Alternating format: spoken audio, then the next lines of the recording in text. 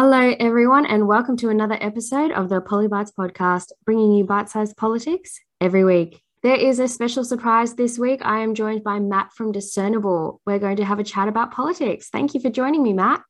Hello, you're so funny. As soon as you start the podcast, you've got this train announcer voice. It's really professional. I can't do it. It's because I've done it so many times. It comes out with like this rote repetition, and you can tell that I've done it so many times.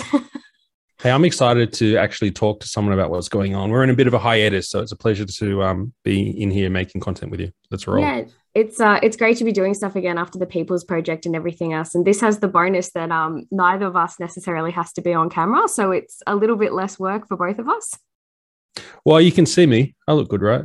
Just we both look fine, guys. It's all good. But we're going to talk politics now. So there's been a couple of really big things this week. Obviously, the biggest is the federal election finally getting announced on Sunday after waiting for God knows how long. And we've had the first few days of the campaign trail, which, I think we all knew it wasn't going to be great, but like it's bad, at least for to put it in your parlance, it's a dumpster fire, is what Voice of Victoria would say. It is genuinely, though. This is one of those circumstances where that is the most appropriate term. We have seen Albo have a massive media headline blunder every single day of the campaign. And there's been discussions that it's kind of almost never happened before this badly. We had, what was it? It was the first day was he didn't know the cash rate, which if you have an entire policy platform based off this, you should, and you gave a budget speech 2 weeks ago, you should probably know what it is off the top of your head. Otherwise, how did you give a budget speech about your policy that pertains to that number? Can I give you a shout out for this before you go to the next one? So the RBA cash rate. So some people are saying, good people are saying, hey, don't do gotcha moments. And I agree with them. And others are saying, no, he should know because economic stuff is important. But I think the strongest argument for why it was a dumpster fire blunder was yours, which was they just announced all we care about is cost of living pressures and we're not just the typical socialist left faction of the ALP. And this just highlights that, no, they're not at all. Albo is pretending. He doesn't know the unemployment rate. He doesn't know the cash rate because honestly, I don't think he cares. Well, and this is the analogy that I would use. Are you going to tolerate a CEO not knowing their share price? Like, can you imagine, you talk about, oh, well, it's not about the day-to-day. It's not. No, it's not. But it is a key indicator about business performance for that particular industry or metric. The point the media made about this was exactly what you've just said then. It's about, if you're going to make your platform, and one of the things that Labor struggles with the most is this idea that they're bad economic managers. And the first day of the election campaign, he does not know a key economic indicator. I mean, you couldn't write that. It's a disaster. I'm really sad about that because Scott Morrison is such a disaster, and I feel like he's being helped by Albo's disasters. And we're just seeing a descent into an American-style election where you got Dumb and Dumber as a choice. Absolutely. Could not have said it better. I think it was actually a Barbecue Bulletin satire piece that said Scott Morrison's just hoping Albanese just keeps going. And I think I did a tweet about this. Whoever wins, it's just going to be a Bradbury. Like this just is why someone else falling over. Yeah, I mean, you've got this later in the show to talk about a hung parliament, but that's where we're headed, people. I've been saying that for months. I just can't see it going any other way, and nothing that's happening at the moment is changing my mind. But so we had the cash rate, then it was, he didn't know who the Human Rights Commissioner was, which is just ridiculous based on some of their track records of, again, some of their key policy bases. Then they turned around and said they weren't going to change the job seeker rate, which absolutely imploded a lot of their base. They were really angry about this. One of the reasons why is because they accepted an increase the federal government had put in place throughout COVID. I think it was an increase of $50 a fortnight off the top of my head. And a permanent increase? Yeah, so the federal government made that increase permanent. And Labor kind of accepted that. Now, they've turned around and said, oh, well, we might not look at an increase to job seeker, but what we'll do is look at something like an increase to rent allowance. That does not translate in the media to the public. It is terrible messaging, and they've just been ripped apart for it. And then, so they should. Well, they've been talking about increasing it for so long. Well, everyone needs to keep in mind that this is exactly what they smashed out when we doubled the dole, or whatever it's called, New Start or whatever now, in the pandemic. And Labor and Tanya Plibersek and friends, the usual bunch, Penny Wong, were screaming, it's got to continue permanently. And the Greens were saying that too. And now they're walking it back. This is always what happens. Both sides, actually, really. But I think Labor do it slightly more. They scream about something, and then when they finally get the ring, they get the power, they backtrack. Well, and I do agree with that. But to backtrack in the first week of an election campaign is just like, what are you doing? Do you know what you're doing? I'm concerned. Yeah, okay. I mean, we're early in the campaign. It's not going to be a train wreck the whole way. I'm sure he's going to have ups and downs, and ScoMo will do something stupid because he's the world's biggest liar, as far as I can tell. But yeah, the other thing, when you point out the offshore detention thing, they're all over the place in the same 2 sentences with a journalist saying. You put this in your stories saying, when we don't need offshore detention. And they said, but you're going to keep offshore detention? And he goes, yes, of course. Well, what the? So he was actually, and this is in the press release that I posted, he originally played some key roles in how that process sort of happened and was instigated in the beginning. And he mentions that in the press release, which I know that, most sides of politics like to try and forget. But Adam Bandt, like you said, got up at his National Press Club address and sort of said, this gotcha thing about cheap politics for stats people don't like. We've kind of had that. And then now we're moving into a different arena of policy items. Like, okay, let's forget the stats. Let's forget quizzing you on that. Let's just go to the basics of what you've said that is going to be your policy base. And he's just removing them all. I mean, even the Medicare promise. This really annoyed me, by the way. I'm someone who believes dental should be added to Medicare. And they're turning around and talking about funding 85 random hubs rather than either, pouring the money into current infrastructure or adding things like dental, which is, a past policy of theirs that they've also binned. My career was in medicine before all this, and then law. And I know medicine intimately. I know the waste that goes on primarily in the public sector. But even when you do boondoggles like this, the fact that they're going to set up new giant centers, mate, this thing is going to suck up I'm thinking, there are some $200,000 practice manager jobs ready. I could go on bail and go and do. Yeah, and all I see when they start talking about this, exactly the same as you, bureaucracy dollars. Just think of it like the Victorian Public Service, but countrywide, just big fat paychecks and PROIs. I'm going to have to start beeping this. So I know some people listen to this with kids. I'm much better with the swearing now. Our original series of the sworn yet. Yeah, well, our original series of People's Project kind of broke me of it a little bit, unless I'm, talking to someone off camera. But anyway. So ScoMo is going poorly as well, right? But you know what I think he's doing? He's doing, what do you call it? Scotty from marketing. And he's just playing the incumbency card, small target, just sit there, do some photo ops, cheesy as, but he doesn't seem to care that it's cheesy or not. He's not playing to you and me. He's playing to the bottom of the rung, the Guardian readers and the Daily Telly readers, and just either side. It's just, hey, look at me smiling in a Qantas 747 because I'm going to help you. I will never live down that Top Gun thing. That was awful. But I mean, how is that photo of that dog? There was a photo op of, 2 people smiling with a puppy, and this dog looks like it is traumatized. Yeah.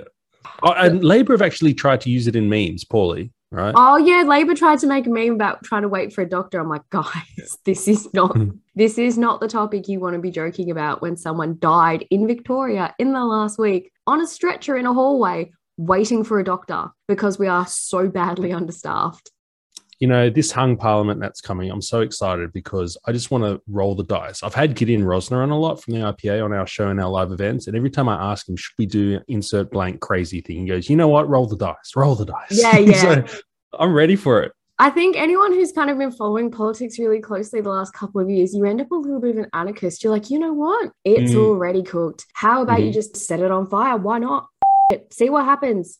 Who cares? My biggest concern about hung parliament, which for those who aren't super familiar with this term, the lower house, the majority of seats held in the lower house, the party who holds them forms government. Now, when neither of the majors hold a majority, you have a hung parliament whereby you get the power sitting with the crossbench, which is usually a bunch of minor parties and independents who get to literally do a deal and pick who forms government.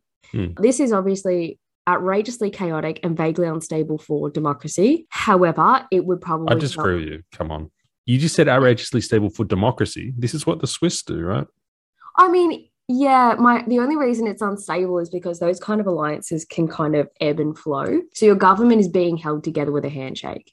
Yes, but also it gives us the power to attack a smaller independent and say, hey, you need put pressure on, you need to not pass this bill or pass this bill. Yeah. And it gives us totally. a voice. It totally does. But I mean, look at this point. I think a lesson needs to be learnt to the majors. I think something that dramatic does need to happen just to teach them a lesson that, the public is not happy with this system anymore. And it would be the natural step to change to moving away from a two-party system. This would have to be an inevitable first step if we have a hung parliament. And then you can see that cycle accelerate and continue at the next election cycle. So I've been saying since I think January or December that I think we'll have a hung parliament. All the smaller elections that have occurred, like by-elections and so on, they support this in the sense that, we've seen a huge swing away from the majors. There's been an uptick in the independents and smaller parties. It will just be a question about who does the deal. So will it be Greens and Labor? Because that's, going to be interesting. Or will it be someone like One Nation with the Liberals? Like, who knows? Love it. Do you know in the past we've had hung parliaments and the independents running crazy? And what did he say? Keating was like, the upper house is a bunch of unrepresentative parliamentary swine or whatever. Yeah. In the past, it's because it's always been the left. It's always been Greens doing deals or lefty independents. I'm excited that this is one of the first times that we've seen in a long time where freedom is actually on the agenda in a big way. We're just coming out of this crazy lockdown season, pandemic and whatever. So the appetite for a UAP, there's billboards everywhere around my area, vote UAP, freedom and all this, that appetite's huge. So I think we're going to see a lot more of those freedom-based minor parties, or at least minor parties who are willing to understand that freedom is not just something you yell as an American. It's actually a really core part of our society. So that's going to be cool. So if we have a bunch of David Limbricks and Pauline Hanson in there and holding the government to ransom for some bill, I'm all for that. Great. At the end of the day, I mean, it's interesting looking at One Nation's voting record. They are predominantly aligned with the Liberal parties. But that being said, you don't know who's going to get in. And so you can actually have a crossbench in the event of a hung parliament. You could have a crossbench in both the lower and the upper. Ooh. And I mean, whoever forms government, then they are in for a slog to pass anything. And to me, I think that's great because, that's healthy democracy. If it's a great idea, everyone should be on board. And if it's not. Hey, I think, exactly. And I think everyone sees that. Everyone who's been watching the past 2 years can see that we want our governments to bloody do less, not more. Shut up, leave us alone.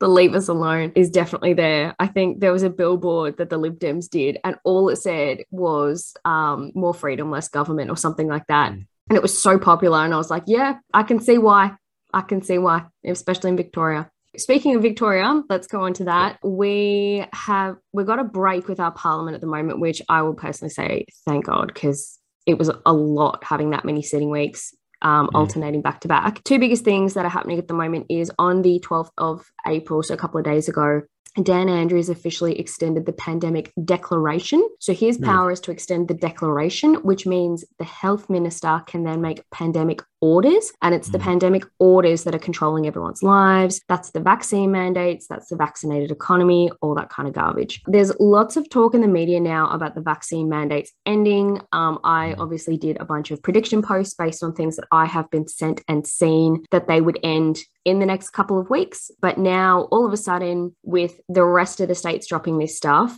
and, it kind of getting to the point where it's been, 6 months of this, even the media are starting to do it. Some of the journos that have never, ever cared about this question, they're now smelling blood in the water and they're going for the government going, well, if not now, then when? What's your benchmark? Okay, so I was going to ask you why, because, and you've just said they smell blood in the water. Is that why they've suddenly taken an interest? Because everyone's vaxxed, right? It's 95% whatever. So there doesn't seem to be much point in media now to wave this flag. So why are they waving this flag? Because they think it's popular with the public and it will get clicks. So why is it popular with the public who are mostly vaxxed? So it's getting to the point now where it's socially acceptable enough to be against it. So prior, back in, December or whatever, it was like, oh, we need this, whatever. Now, even amongst the media, everyone's had COVID or they've currently got it. To be quite honest, we're going through another situation where anyone who didn't seem to get it back in January seems to have had it either now or in the last 2 weeks. And I think everyone's going, okay, well, why are you still beating this drum? A lot of the businesses are speaking up. So obviously, you know, when you start getting big industry groups that are getting publicly angry about it, you can see things like the Grand Prix with tens of thousands of people jammed together. And you're going, why do you still have these rules? All the other states. Okay, so are you suggesting that common sense, like logic, is suddenly attacking everyone? They're going, oh, it's like a cold or a bad cold, and this is not making sense. And that's all that's happened. For the public, yes. For the media, it's a gotcha moment. The rest of the states have dropped it, and the Victorian government hasn't, and they're going, well, why not?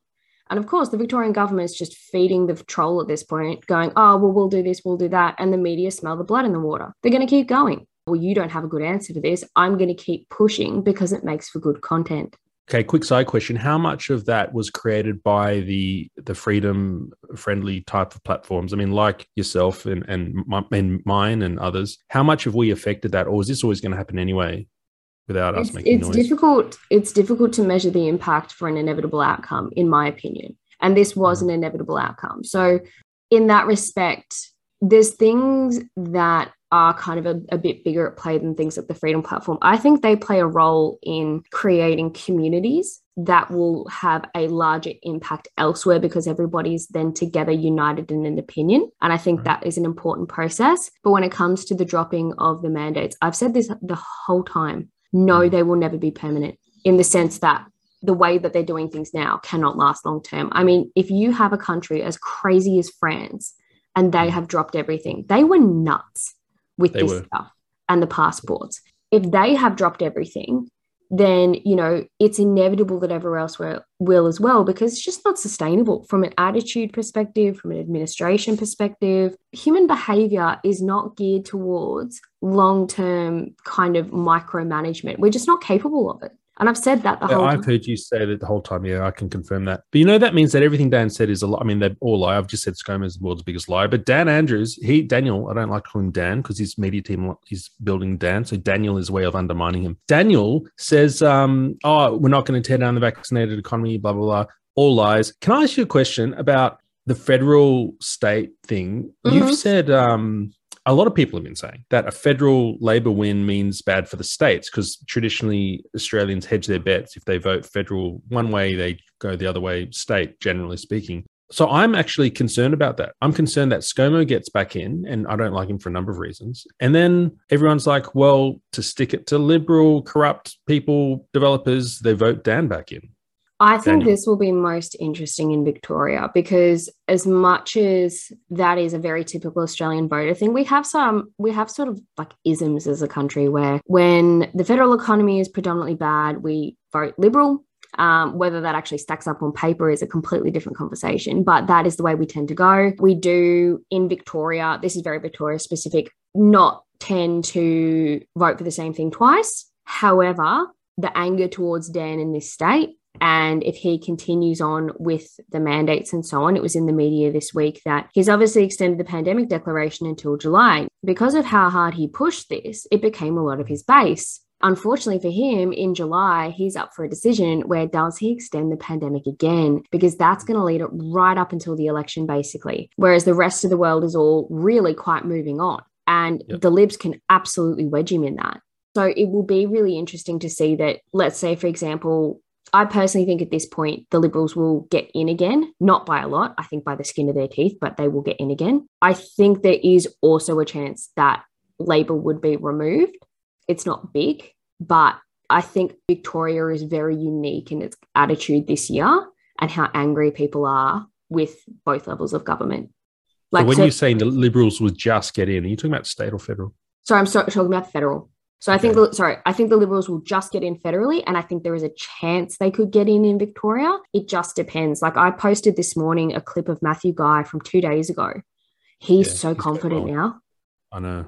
I've never seen him look like that, talk like that. He must be getting some better advice because a lot of the stuff he's saying now, it's like, okay, you're kind of getting with the program. He can sense the change in the community. And it's interesting because this kind of politics and policy where you say you should do this, knowing that it's the inevitable outcome is a very easy win to have. So if he turns around and says you should do all these things that he's already seen all the other states do, that he knows eventually Victoria is going to have to do, All it looks like is that he called for it first and that Labor were listening to him. I was just going to say, by dragging their heels on this, Labor are just handing it to him. Yeah, I think he's doing really well. I'm going to give you an exclusive, Voice for Victoria. I haven't told anyone this. It's not that important, but I on the 20th of September last year, so this is 7 months ago, I texted Matthew Guy and I said, let me be the first to congratulate you for becoming the next Premier. You will be the next Premier in November. I made a bold prediction and thought I'd try and get in first to congratulate him. I think he actually will. Wow, he replies to your messages. That's nice.